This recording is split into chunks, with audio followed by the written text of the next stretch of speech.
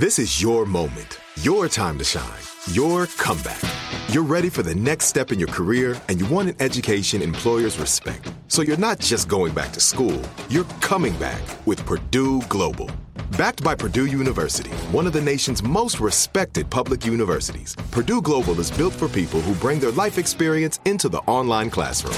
Purdue Global, Purdue's online university for working adults. Start your comeback today at purdueglobal.edu.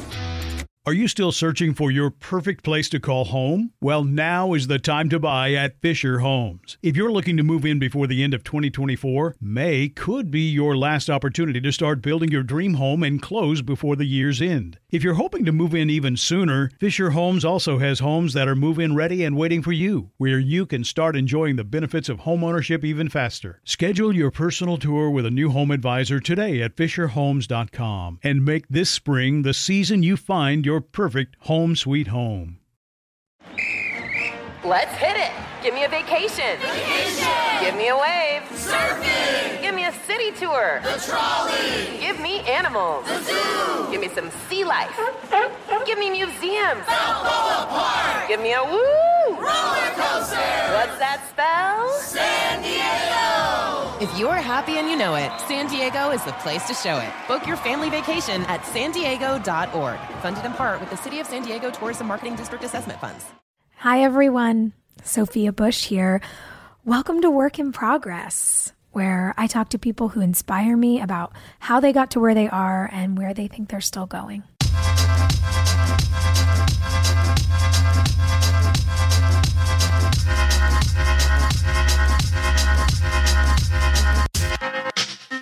I think we can all agree that there's just something about the mother-child relationship that is complicated.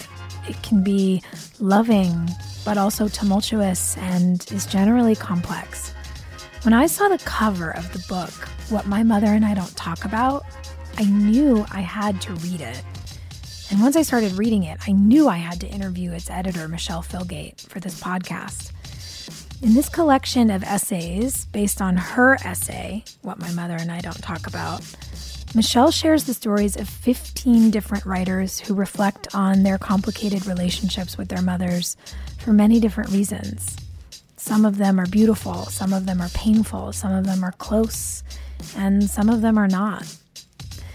And on today's episode, we talk about why the mother-child bond is so confusing, the maternal figures that have influenced us in our lives, the importance of reading, and how writing can be so cathartic, both for the author and for the reader. I cannot wait for you guys to hear this. I have to thank you so much for coming. Of course. I think maybe because I was a journalism student, or maybe because I was an only child who lost herself in books all of the time, when a book really hits me, I don't put it down. Mm. And in the case of your book, I picked it up and I think I was done with it in 30 hours or something. I was like, the day is canceled. I'm not leaving. I need to read this. And it was very interesting because from the moment that I opened it, I didn't know what to expect, but I had this strange feeling that I needed to read it. I saw it and it was like when you get that drum beat in your chest. And I thought, I have to read that book. I have to understand, because as an adult woman analyzing my own relationship with my mother and seeing all of my friends analyze their relationships with their mothers, and also in our closeness and yet complication, because everyone's complicated, I get to see so much of what my mother's relationship with her mother was as we unpack sort of matrilineal inheritance. And from the moment I opened the book, I strangely felt very exposed and also very safe. And your essay opens this collection of 15 beautiful essays. And the last line of it says, "I love you past the sun and the moon and the stars," my mother would always say to me when I was little, "but I just want her to love me here, now, on earth." I was like, oh God. And And even if that isn't your truth, you understand that that's so true. Right. And there's so many stories in the book. You explore these themes of violence and silence and this intimacy that we as women or as children either desperately yearn for or are given very uniquely by our mothers. And I'm just so in awe of this space that these essays open for all of us. And strangely, when I finished the book, I called my mom and I said, I know that we're learning to communicate differently as adults than we did when, I was a kid. And sometimes I know I get really annoyed with you. And I owe you such a huge amount of gratitude. Yes. And it was strange because it made me realize that I also needed to just tell her that. And so this is a very long-winded way of saying that I'm in awe of the project and of hopefully inviting listeners in who haven't read it. And I hope after this will. And for the ones of you who've read it, you know what I'm talking about. So in this real space of honesty about how love itself is very hard won for all of us, I'm just so curious about what prompted you to finally publish this essay, because your essay it's tough.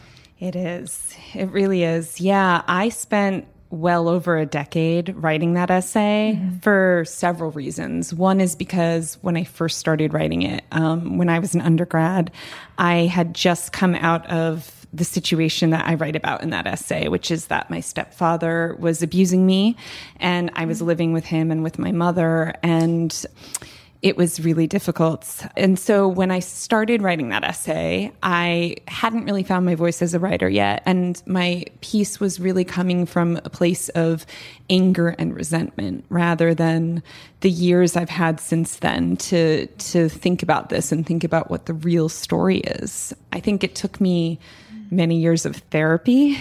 I thank my therapist in the back of the book because I swear that everyone should go to therapy to figure out, especially to figure out their relationships with their mothers. But it took me many years to realize that what I was really trying to write about was a daughter longing for a closer connection with her mother. And also I was trying to write about what silence can do to a relationship, the toxicity of silence.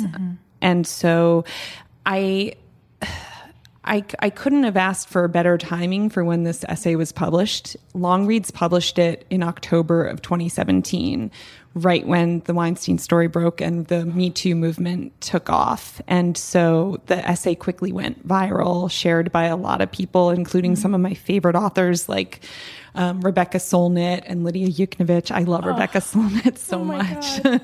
Yeah, and Lydia, they're amazing. They're two heroes of mine. Anne Lamott as well. She shared it. So all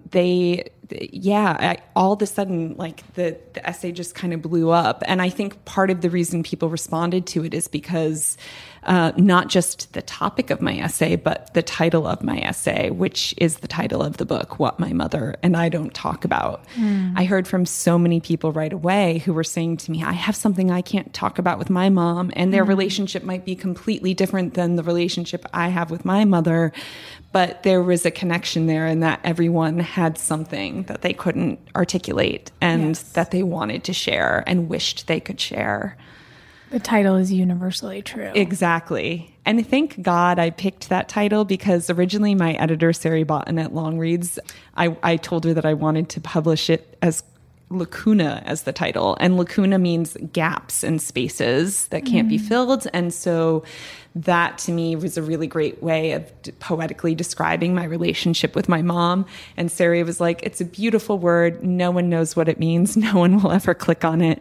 So I came up with a list of alternate headlines, and she was like, okay, that one. And so you never know if a headline will lead to a book deal, but in my case it did. Wow. That's the mark of a good editor too, right? Exactly. Yeah. Wow. She's great.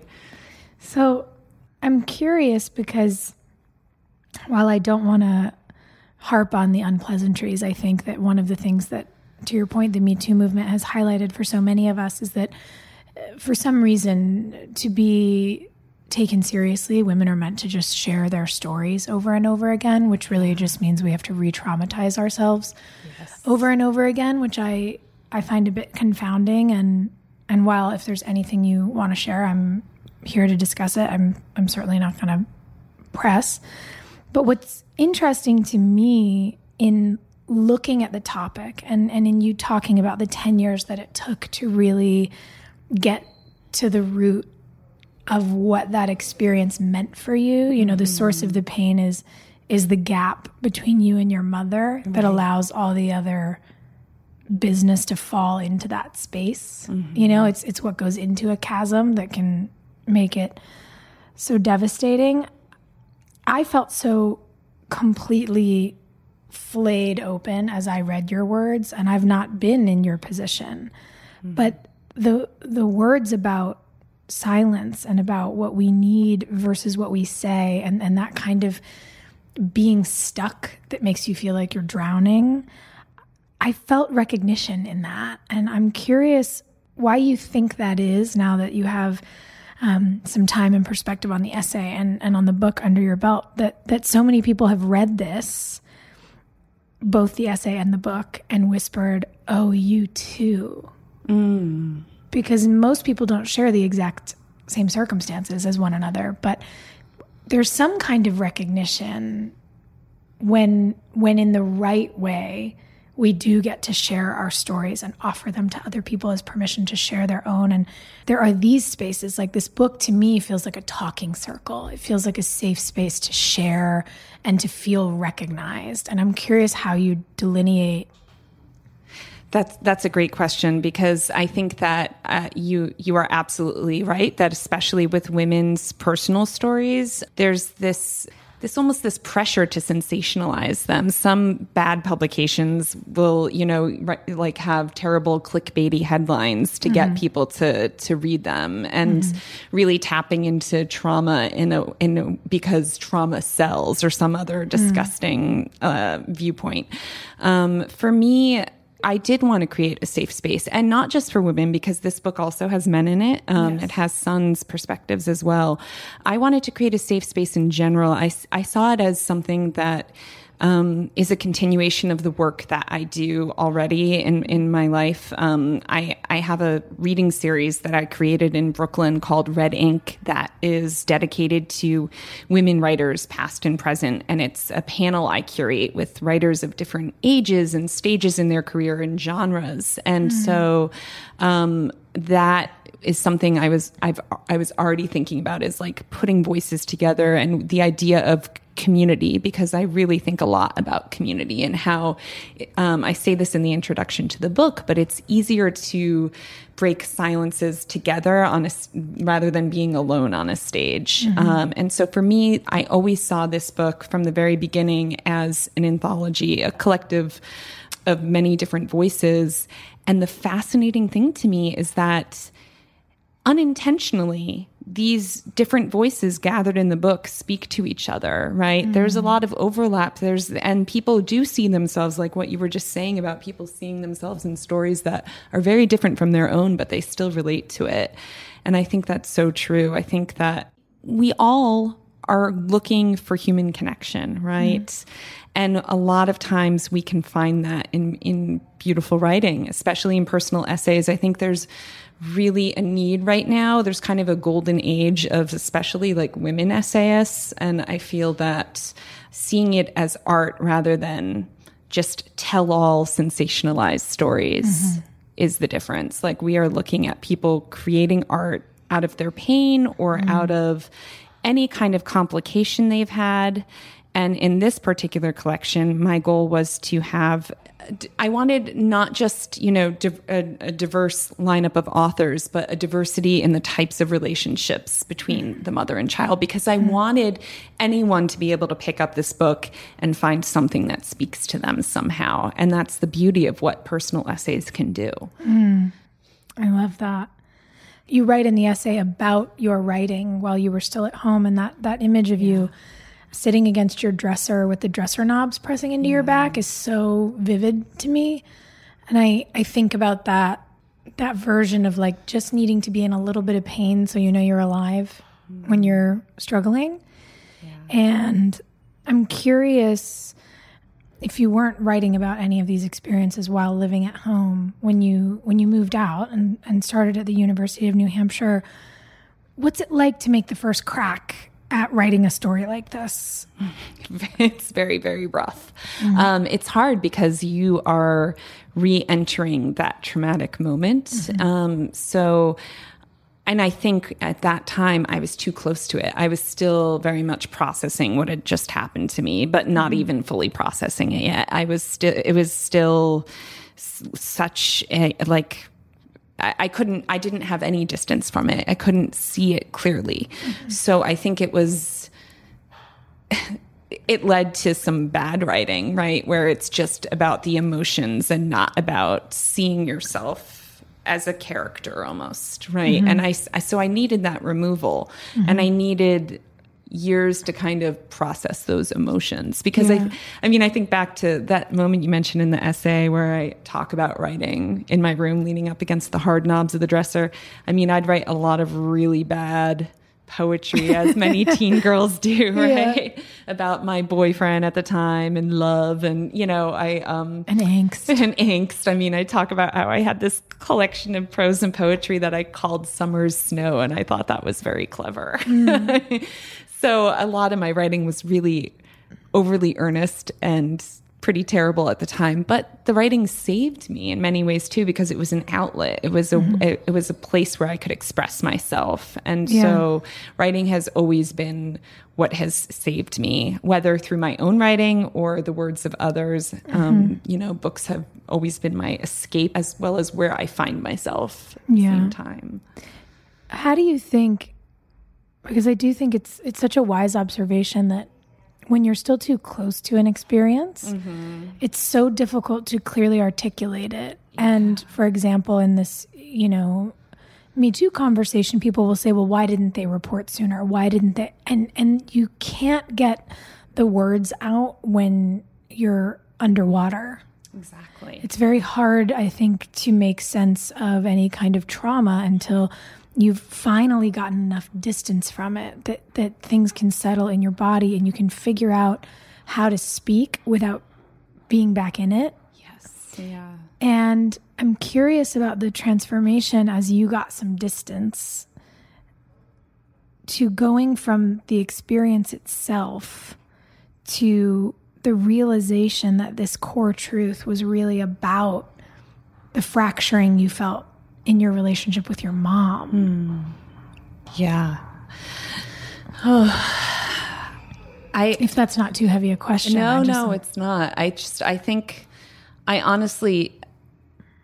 was kind of blinded by my anger a lot, right? And also by fear. You talked about like people, not reporting things, or, I talk in my essay about going to the school cop. We had a cop in our school who was assigned to be there and as a resource. And I went to him and would tell him about my stepdad. And then I would stop him from talking to him and to my mother because I was too afraid. And I think that happens so often in these cases where a woman is abused and is afraid that speaking out will make the situation worse. So when you would tell the police officer what was happening, but beg him not to confront your parents, yes, that came from the fear that once he'd left the house, it would be worse with your stepdad. Yeah, exactly. I was terrified and I also didn't want to, I was terrified of what my stepfather would do, but I also didn't want to hurt my mom. I blamed myself at that point for a lot of what was going on, because that's what abuse victims often do. You often think, if I was a different person, maybe this person wouldn't treat me this way. Right. He would constantly tell me that I was the cause of problems in their marriage. So stuff he said reinforced the fears that I felt. And so I think it took me a long time to realize the longing that I had to have a better relationship with my mom. And I think the reason it took so long is because I couldn't really admit it to myself, this deep pain that I had. For so long, I could easily be angry about my stepdad, but I wasn't really thinking, and this is what came out of therapy, I wasn't really thinking about the absence of my mother in my life and how sad that made me. And, you know, my mom still did remain in my life, but there's a line in my essay where I talk about how we eventually do talk about it, but it's not enough. Sometimes when you talk about something, if there's denial involved, if the person isn't really listening, it's the same as almost not having the conversation, right? There are all kinds of ways we can be silenced. So that silence is really something that has lived inside me for so long. And I felt like, even though I was afraid of publishing this essay of what it would do to my relationship with my mother, I also felt like I had to publish this. Yeah. I had to, because I knew it would help other women who are afraid of speaking their truth for whatever reason that might be. And there's a real reality, I think, too, that whether it's an issue with your mother or something you've been through in the past, when you're ready to get it out of your body, you have to get it out of yourself somehow. You do. You really do. You know, it's kind of an exorcism. It is. Yeah, absolutely. That is exactly how it feels. Because I think about this all in terms of really your relationship with yourself. And perhaps it's because I'm projecting my own experience and having to get to a point where I could talk about certain things and own certain things and not worry about other people's feelings in regards to certain experiences of my own. Right. So I think about your relationship with yourself and what kind of permission someone has to give themselves to have these sort of great revelations about their experiences. And especially when those revelations include someone else, because women have historically and culturally been so afraid to say this happened to me or this was fucked up, because somehow we've been taught that that's us saying, well, you fucked me up. Right. You did this thing. And the irony is that that's often the truth. Right. So going from, you know, this undergrad student to 10 years later, the woman who publishes this essay, in hindsight, do you see how you mustered up the courage to say it? Was it just getting ready to get it out of your body? It was, and it was actually way more than 10 years until I published this essay. Oh, so wow. It took well over a decade. I think it might have been, I graduated college in 2006 and this came out in 2017. So, but I'm really glad you brought up the idea of permission and women giving themselves permission to tell these kinds of stories, because I was at a writing conference this past year in Portland, Oregon, and I was on this really incredible writing panel called Writing the Mother Wound. This writer, Vanessa Martyr, who I really admire, actually teaches this class called Writing the Mother Wound. And I was on a panel with a bunch of incredible writers, and you could hear a pin drop in the room. It was standing room only, and so many people showed up because everyone there had their own kind of mother wound somehow. And after the panel was over, a bunch of strangers, these women came up to me asking me for permission to write about their own stories. And I had to tell them, I can't give you permission. That's something you have to give yourself. And that's easier said than done. And I think that sometimes you just have to force yourself to give yourself permission, even if it feels difficult or if you're afraid. Often the things worth doing come with a lot of fear, right? And so I've found that in my life, at least, that often the things that have been the most rewarding and the most significant and most important to me have come with a tremendous amount of fear at the same time. And so I think that, you know, one of the things I was thinking about in publishing this essay and this book is I've taught creative nonfiction, including like personal essay and memoir writing, for years now.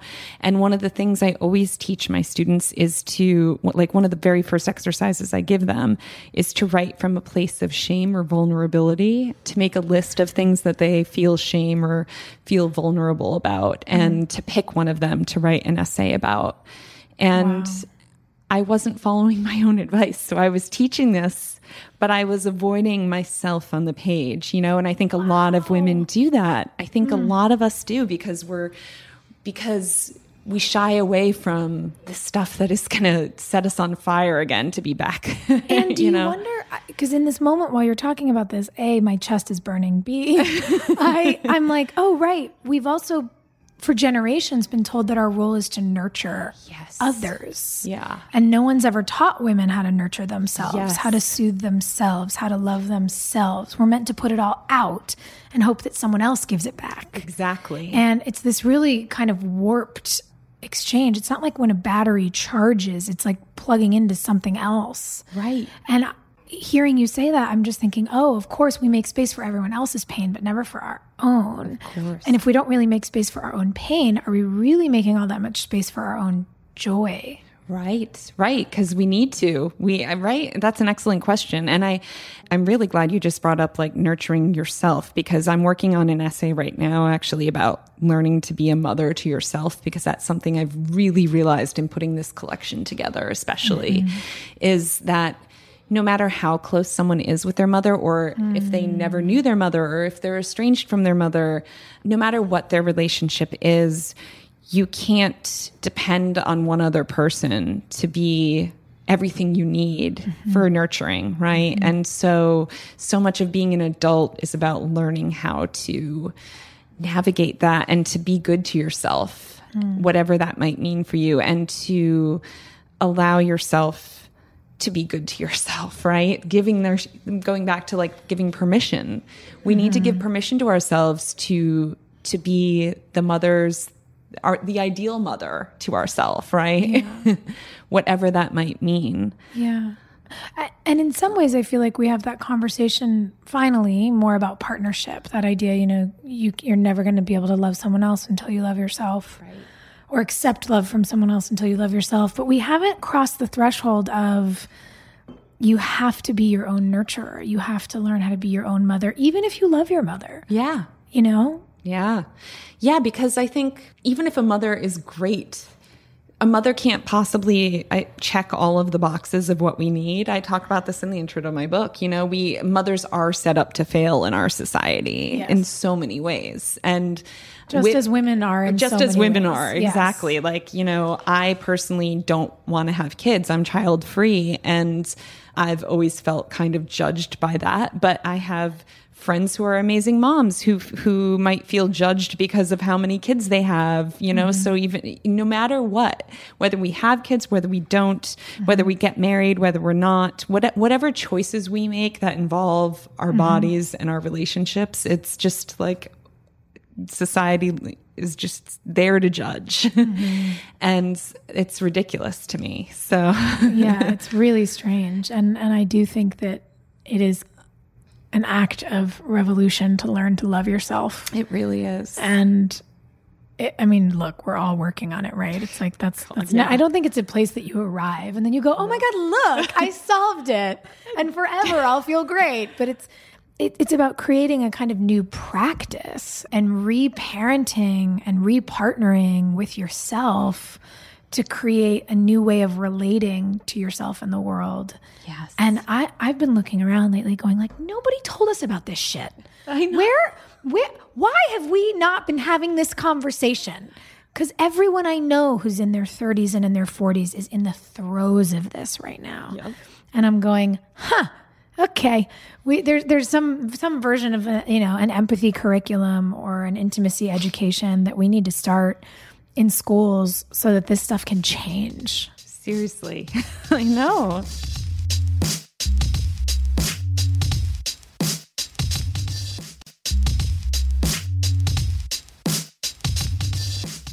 When we talk about school, I'm curious because I do love to know. I get to meet so many people and invite so many friends into the space when I'm already so impressed with the adult that they are. And, I'm clearly so in love with your work. And I know you to be this beautifully eloquent and thoughtful writer. But I'm always curious when I look at really impressive people, and I go like, what were you like when you were little? Were you always so observational? Were you very wordy? Were you quiet? Were you rambunctious? Like, who is Michelle as a kid? Did you always have your head in a book? Oh, yeah. Okay. Oh, yeah. In fact, in some of the family home videos, you can see me walking around, like reading aloud to myself in the background. I would always have my head in like a Babysitter's Club or Sweet Valley High, or, Matilda was my favorite book when I was a kid. I loved Matilda. So good, right? And the movie was so good. It was amazing. I know. I still watch it sometimes.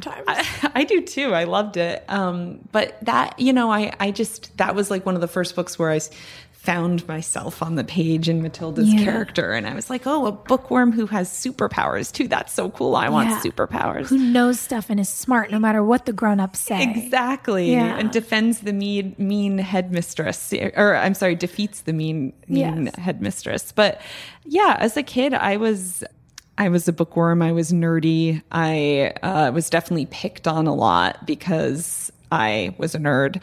But I spent a lot of time imagining things. I grew up on a lake in Connecticut, a beautiful lake. And so I feel very fortunate about my upbringing in that before my parents got divorced, we lived with my grandmother. And so I would spend a lot of time actually like in the woods around the house, playing there and taking walks there. And so a lot of my early short stories have to do with that landscape, and that landscape really like looms large in my imagination still. She's actually the one who turned me into a bookworm, because she would take me to the library book sales and we'd fill up, like you could get a bag of books for $1. So I would love that. And she played organ at the local church, and she would take me with her when she was playing organ at funerals and weddings and mass, and we would stop at the library or the bookstore on the way, and I'd read while I was in the loft with her sometimes during these strangers' funerals, which was really weird. And so, yeah, but she herself, this is Mimo, that's what I call her, Mimo. She was fired from one of her first jobs because she was caught reading behind the clothing racks at this clothes store. So she's kind of your spirit animal. Oh yeah, she totally is. Yeah. So yeah, from a very early age, I always knew I wanted to be a writer. I got sidetracked for a little while and was a journalist and worked at the CBS Evening News with Katie Couric, which was great. But I always knew I wanted to be a writer, and so that's where I've landed. And how old were you when the dynamic in your family changed, when you were no longer living on the lake? So my parents got divorced when I was, I think, 9 or 10. And so that's when things kind of changed. And then when I was like entering my preteens and my teens is when stuff got bad with my stepdad. So my stepdad was in the picture pretty much right away when my parents separated. And so, yeah. And that was really hard. I can imagine. Yeah. And you say that you always knew that you wanted to be a writer. And we talk about, angsty teen poetry. But were you also writing in the sort of more idyllic years of your childhood when you were playing in the woods and living on the lake? Were you also writing poetry? Were you like trying to be a little Mary Oliver? Or? Oh man, I love Mary Oliver. Me too. Have you listened to her be interviewed by Krista Tippett on Being? Oh, I've got to, because I love you guys. I mean, I think she's 92 when they do the interview. It's one of the most fascinating conversations I've ever heard in my life. I'm going to go listen to that later. I will look up the link before you leave and send it to you. It's so good. Yeah. But I do. It's like weird because the way you're explaining it and also talking about your grandmother, I'm literally picturing her like Mary Oliver and you like a mini me of her in the woods. And it's like I'm directing a movie about your life in my head now. I love it.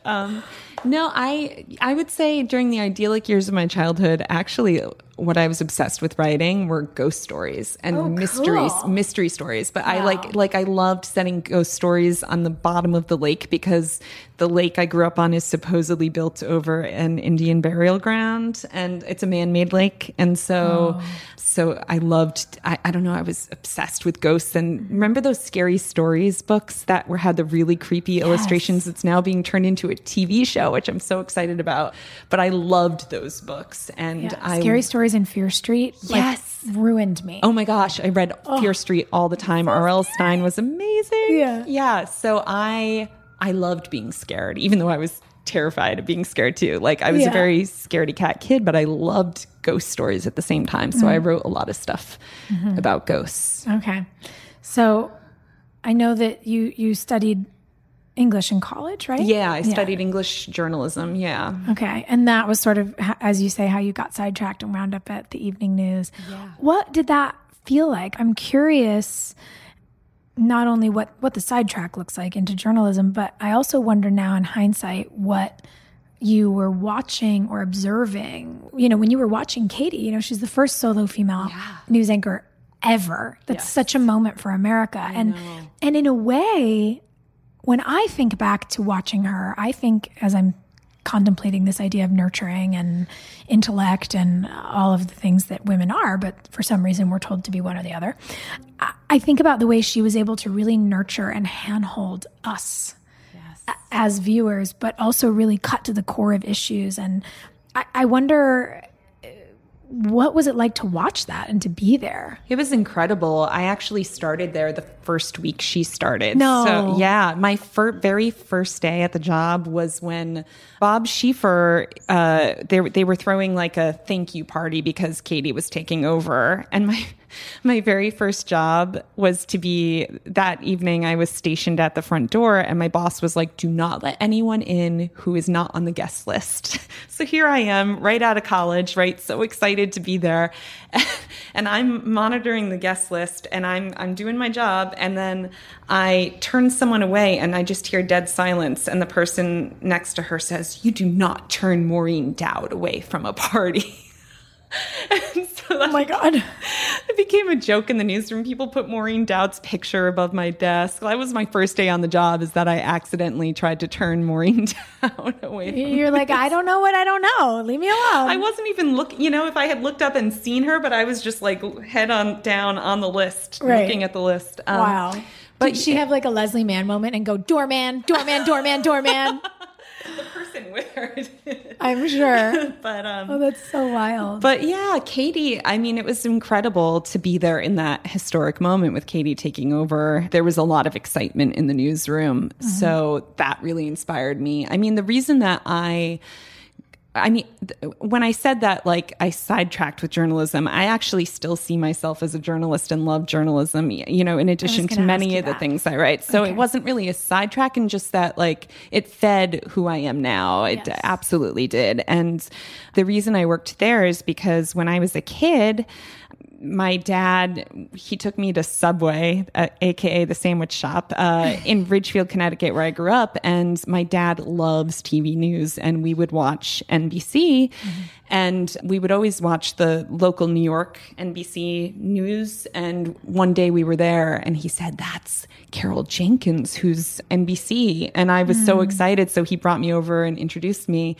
And she invited us to shadow her at the evening news. So we went. I went a couple of times. And so Carol was a mentor to me. She's amazing. She's no longer at NBC. She left and became head of the Women's Media Center for a while. And now she does, I believe the show is called Black America on CUNY TV. She's the host of that.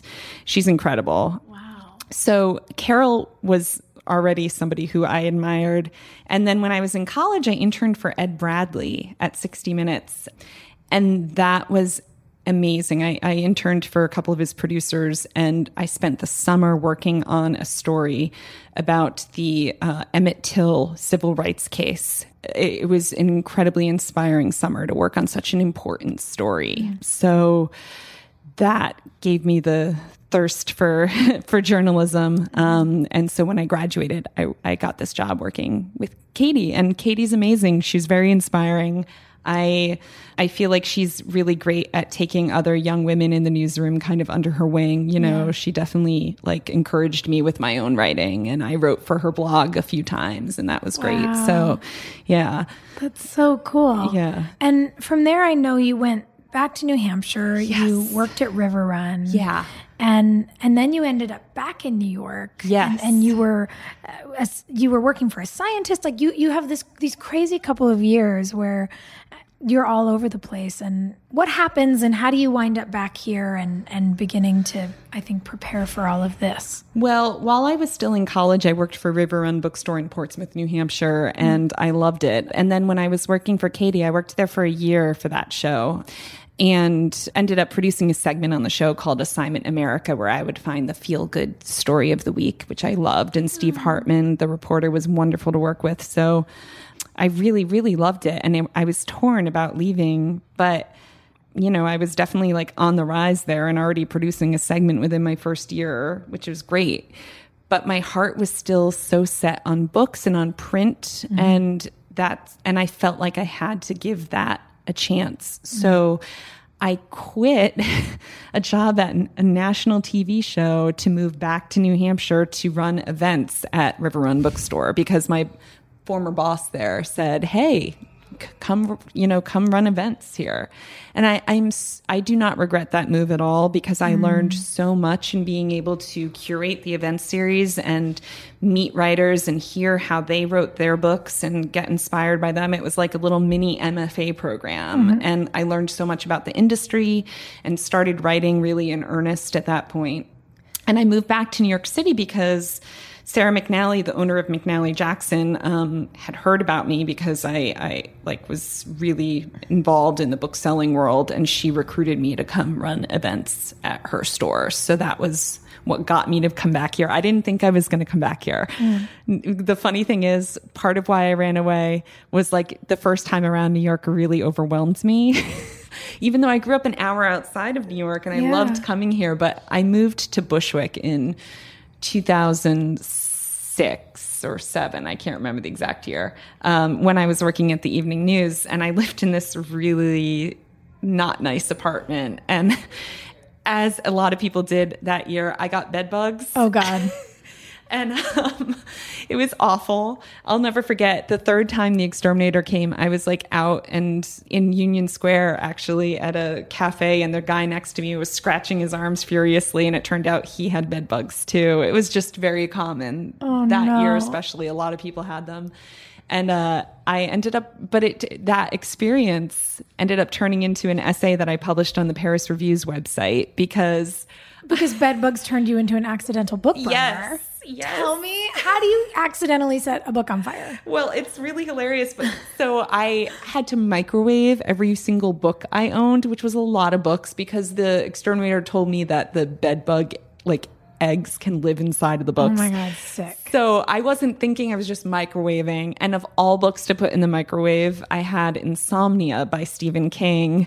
So it's like the poetic justice of this is hilarious because I'm not sleeping well because of bed bugs. And then I put this book in and it had a metallic cover and I set it on fire in the microwave. Oh, no. So I ended up writing this essay years later about that experience. Yeah. But so I had... And it wound up in the Paris Review. Yeah, That's exactly. so amazing. In the Paris Review Daily, their website. Yeah, they have a blog and I wrote that essay for them. So so everything happens for a reason, I feel like. And, I didn't think I'd end up back in New York. And second time around has been amazing. I've been back here since 2011. And that's so cool. I ran events at McNally Jackson for a year. And then I left there and ran events at Community Bookstore in Park Slope in Brooklyn, and also got a job for working for a scientist at Rockefeller University. And so... Wow.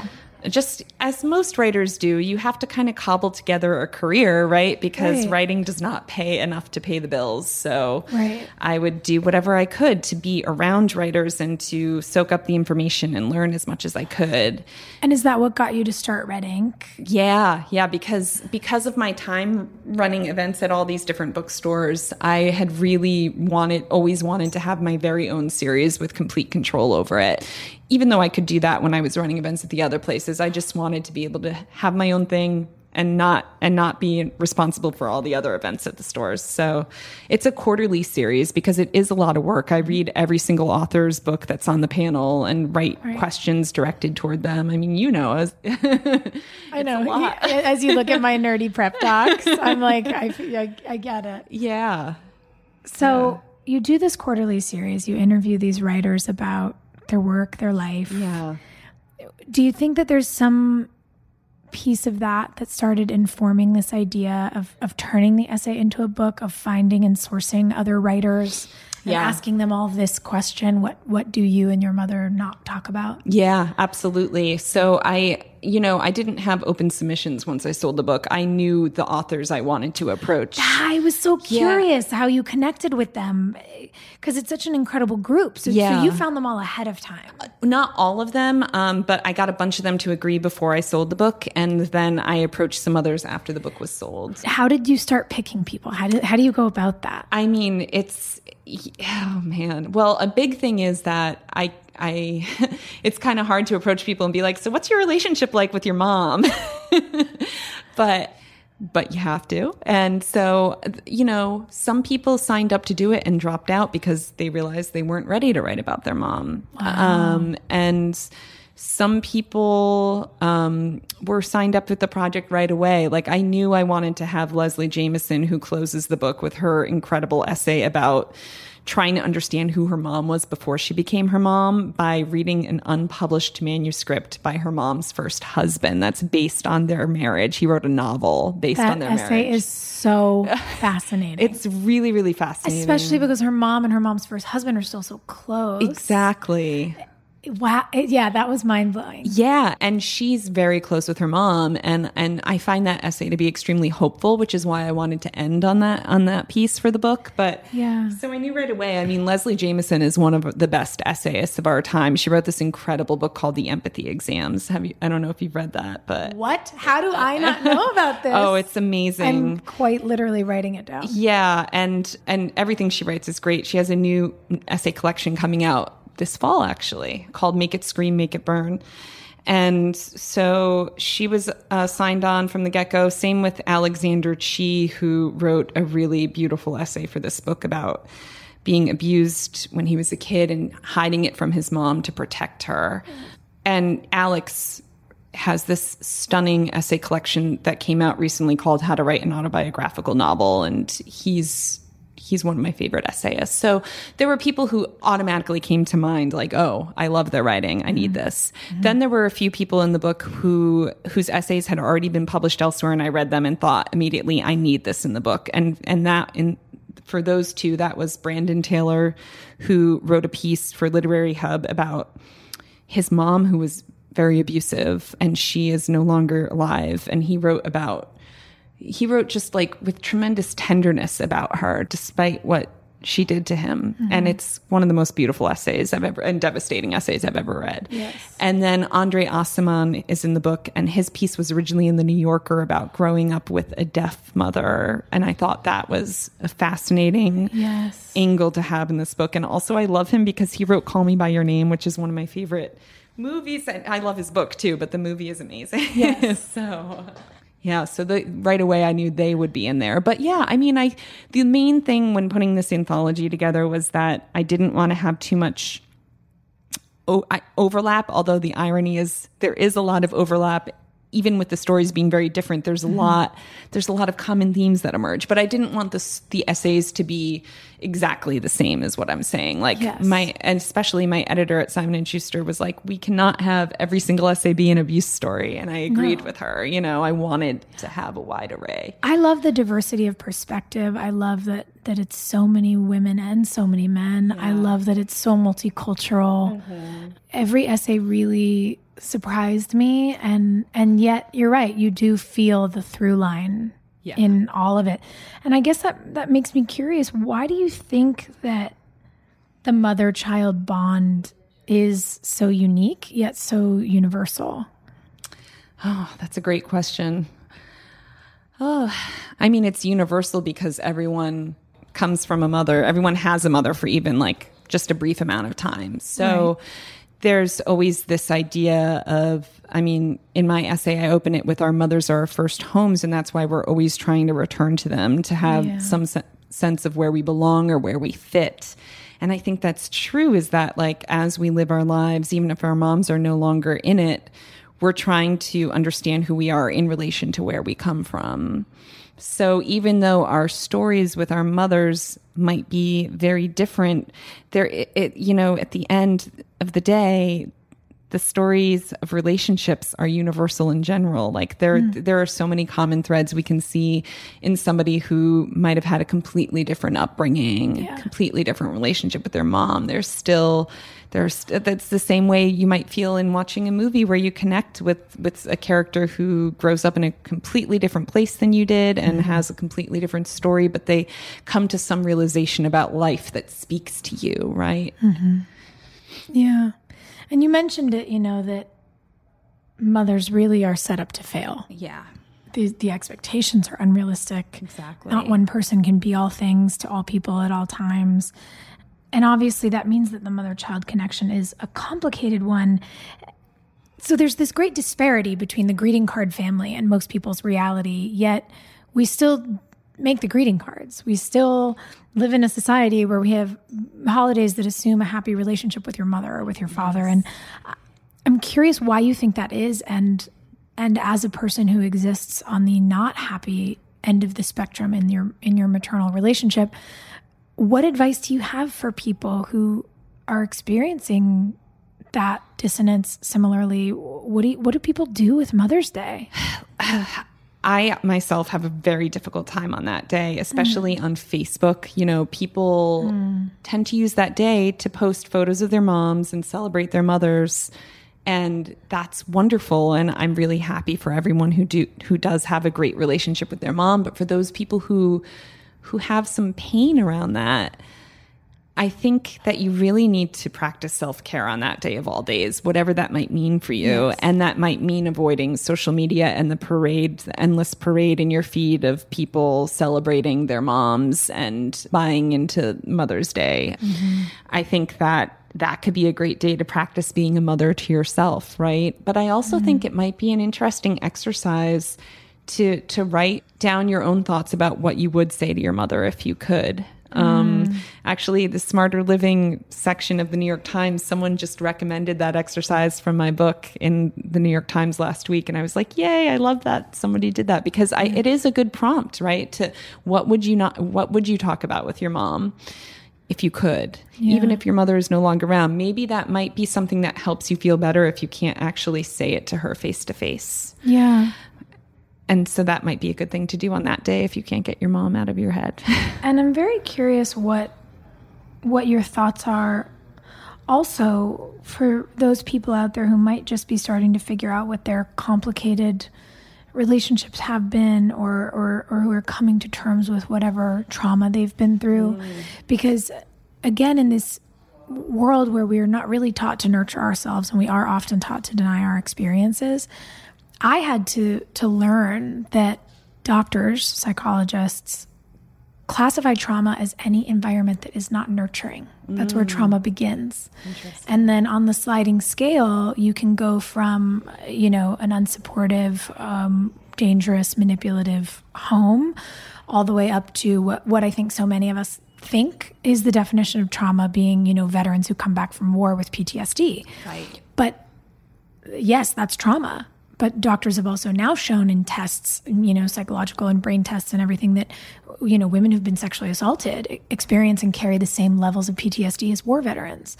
And so that's a far end of trauma. And then there's sliding into it from any non-nurturing environment. And I'm just so curious about how we help people recognize what might be traumatic in their lives so that they don't have to carry it.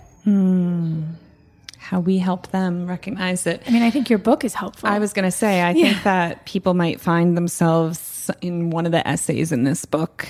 I absolutely recommend that they read it in that case. I mean, I think what we need to do, especially for people we care about, is help them recognize trauma, right? Like, because sometimes, like you said, you can be blinded to yourself and not really understand it. And there's so much stigma. There is so much stigma. And not everyone has access to a therapist, right? Like, having a therapist is privilege. Having the money to afford to go to a therapy is privilege. And so for me, I often, like I talked about earlier, I found myself in books, and books were really what helped me to come to an understanding of what I had been through. And I'm hoping that that's what this book can do for people, is break these silences, break these stigmas. I mean, I even know some, like, as I've toured around the country, there have been some moms who have bought copies of this book for their daughters. Even though at least they tell me they have good relationships with their daughters, but they want their daughter to feel like they can talk about anything. Like there's no topic that's taboo. Even if a relationship is good, it's not all good. No. It's not possible. No, exactly. That's not a relationship. That's a cartoon. Every relationship is flawed and complex. Exactly. Yeah. So I think we need to break the stigma of there are certain things we should tiptoe around or keep to ourselves, because I think it's really important to be able to articulate what we carry in our bodies. Yes. Whatever that might be. And to give yourself permission to recognize it and carry it, and also still carry joy. Yes. Also still have a really good time. Exactly. You know, before we started this interview, we were laughing about travel and trips, and you were telling me about, you know, backpacking with your significant other through Europe and being an artist in residence and getting to stay above the Shakespeare & Co. bookstore. Like, how amazing. So I guess I'm also curious, where do you find joy? What makes you happy? You know, when you're not exercising the profundity of words, like, what are you doing for fun? Traveling, definitely, and spending time with friends and family is really, really important to me. What else gives me joy? It's like whenever anyone asks me what my favorite thing to eat is, I can't think of anywhere I've ever been. And literally I plan my entire life around where my next meal will be. I totally do too. But I don't, when someone asks, it's like my brain just goes like white noise. Well, exactly. And that same when people are asking for my favorite books. But I'm glad you brought up eating, because actually food is what gives me a ton of joy. So, and it's something that connects me to my mom, because my mom is an amazing cook. So even though we have a complicated relationship, whenever I'm cooking, I can think about how that's something that relates to her. But yeah, I live to eat. Basically, I travel so that I can eat. Yeah. I'm always looking for the best reviews. Yes. And we have to trade lists. We do. Yeah. So talking about you being an artist in residence, you know, you're getting your master's. Yes. Which is so cool. Yeah. And you're teaching. Yes. And I'm curious, you're teaching creative nonfiction. Mm-hmm. But I'm actually teaching fiction and poetry this fall at NYU. I'll be teaching for the first time. I mean, can I get your syllabus? Of course. Great. I'm really proud of my syllabus with the reading on it. I would really like to see it. Yes. Like we can nerd out about this. Totally. But I'm curious, as a teacher, what advice do you give to your students? You mentioned that you take them through that exercise. Yeah. And I do, having heard you say that, think a lot of writers, a lot of people are afraid of delving into certain topics, you know, for what that kind of vulnerability might mean. Right. How do you encourage your students to put that fear aside and dive in? When I was on book tour, I read and gave talks with a lot of the contributors to the book. And one of my favorite things someone said was Melissa Febos, who's an amazing writer, gave the advice when we were on a panel that you really need to write with blinders on when you're writing about your own life. And and that is essentially what I tell my students too, is that you have to kind of trick yourself into thinking that no one else is ever going to see this. It's different than writing for a diary, right? A diary is just more stream of consciousness and not about trying to create a narrative out of something necessarily. But when you're writing for an essay about something that happened to you, even if it's not traumatic, just something in your own life where there's any kind of complication, you do need to pretend that no one will ever read it, because otherwise you might paralyze yourself. Yeah. And I think that's so important, is to just worry about getting the first draft down and thinking about it as a conversation between you and the blank page, and not thinking about the wide world out there and what people will say. I love that. A conversation between you and the blank page. That alleviates so much pressure. It really does. Immediately. It does, because otherwise instantly thinking about like, oh, if this is published, what are people going to say about this? What is my family going to think? How are people going to react? There are a million things you can say to talk yourself out of writing something, but there are a few things you can say to talk yourself into writing something. And the other thing I have my students do that I learned from my friend, the writer Dylan Landis, who also has an essay in this book, is the Pomodoro technique. Do you know about this? No. I love a technique. I love a tool. Oh yeah, me too. So this is like something that's used in a lot of colleges, but it's basically you set a timer for 25 minutes. And during that 25 minutes, you do not check your phone. You do not check the email. You're not on social media. You are just writing. And there's something about that concentrated amount of time. 25 minutes feels like possible, even no matter how busy you are, right? And so there's something about just being able to focus for 25 minutes that it's enough time to get you into what you're writing, but also to not feel overwhelming. And then when the timer goes off, you set it again for 5 minutes to give yourself a break to do whatever you need to do.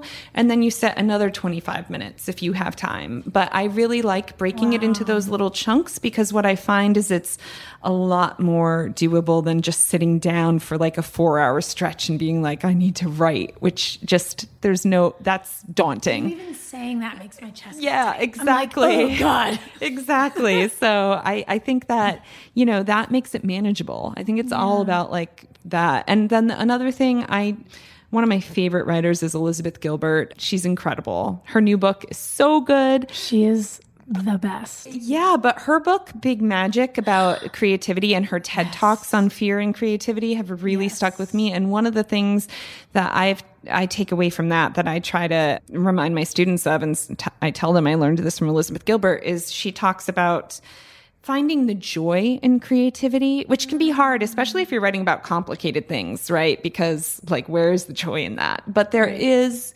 this, she talks about how we have this myth of the suffering, tortured artist. Yes. And that there can be joy in the act of creating. And I think that's true. And I think, like this essay in the book that I wrote, it's the hardest thing I've ever written. Did I have joy while writing it? No.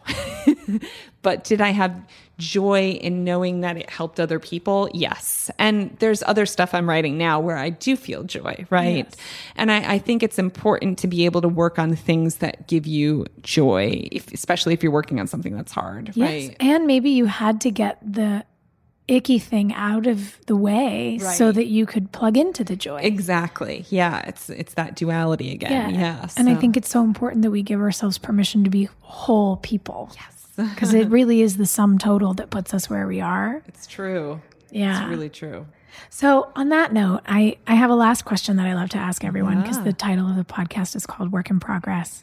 And I think from the outside, when you've published a book or work in media or whatever looks, fancy, people think, oh, that person has it all together. But any of us who sit in a talking circle are talking about what we're still trying to figure out. So I'm curious at this stage in your life, whether it's something personal or professional or political or a passion project, what feels like a work in progress to you?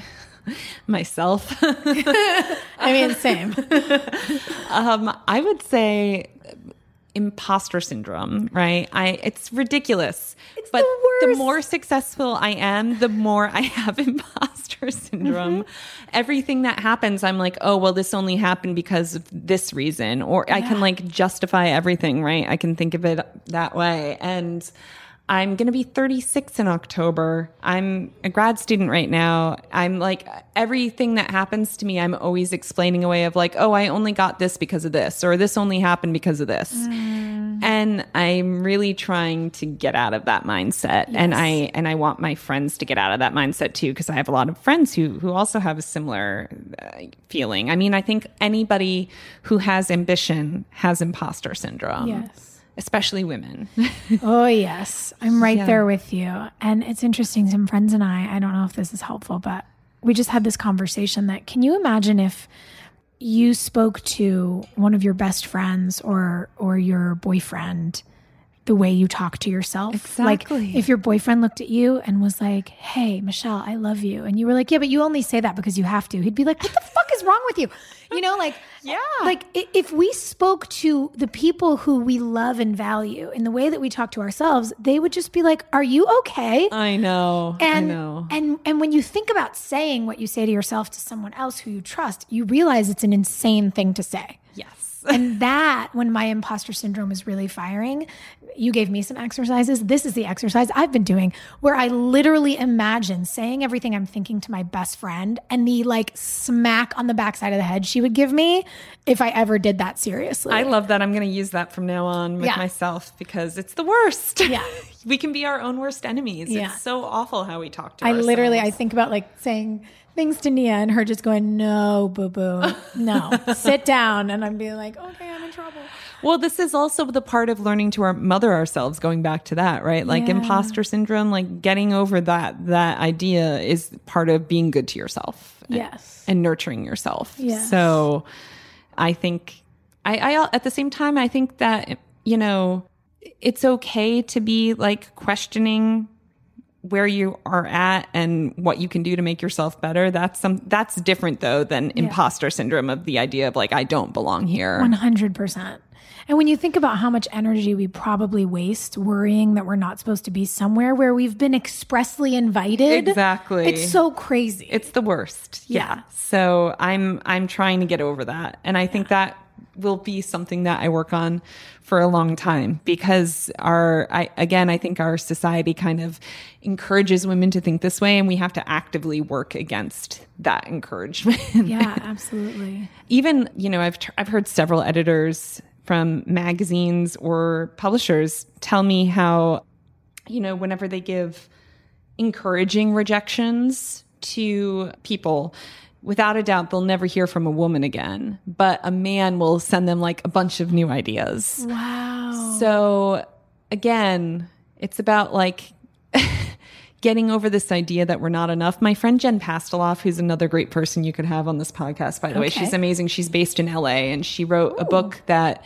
Elizabeth Gilbert like raved about it on Instagram and Cheryl Stray blurbed it, Pink blurbed it, Patton Oswalt, a bunch of people. So Jen used to work in a famous restaurant in Hollywood called The Newsroom.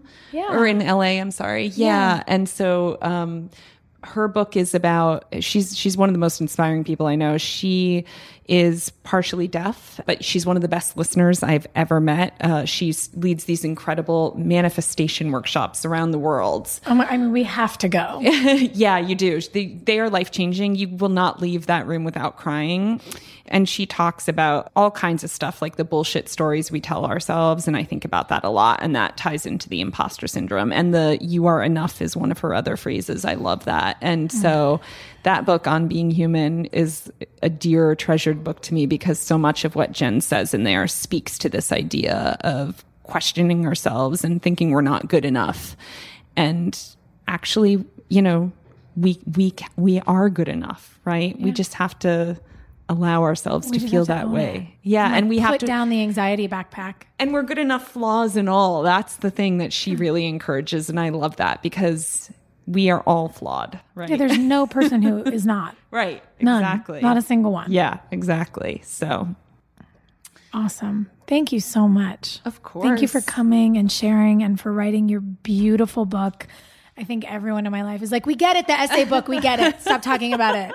But I feel like a broken record. I keep coming back to it. It's so special. Thank you. Really, Yeah. This conversation has been wonderful. This show is executive produced by me, Sophia Bush, and Sim Sarna. Our supervising producer is Allison Bresnick. Our associate producer is Caitlin Lee. Our editor is Josh Windish. And our music was written by Jack Garrett and produced by Mark Foster. This show is brought to you by Brilliant Anatomy Cast.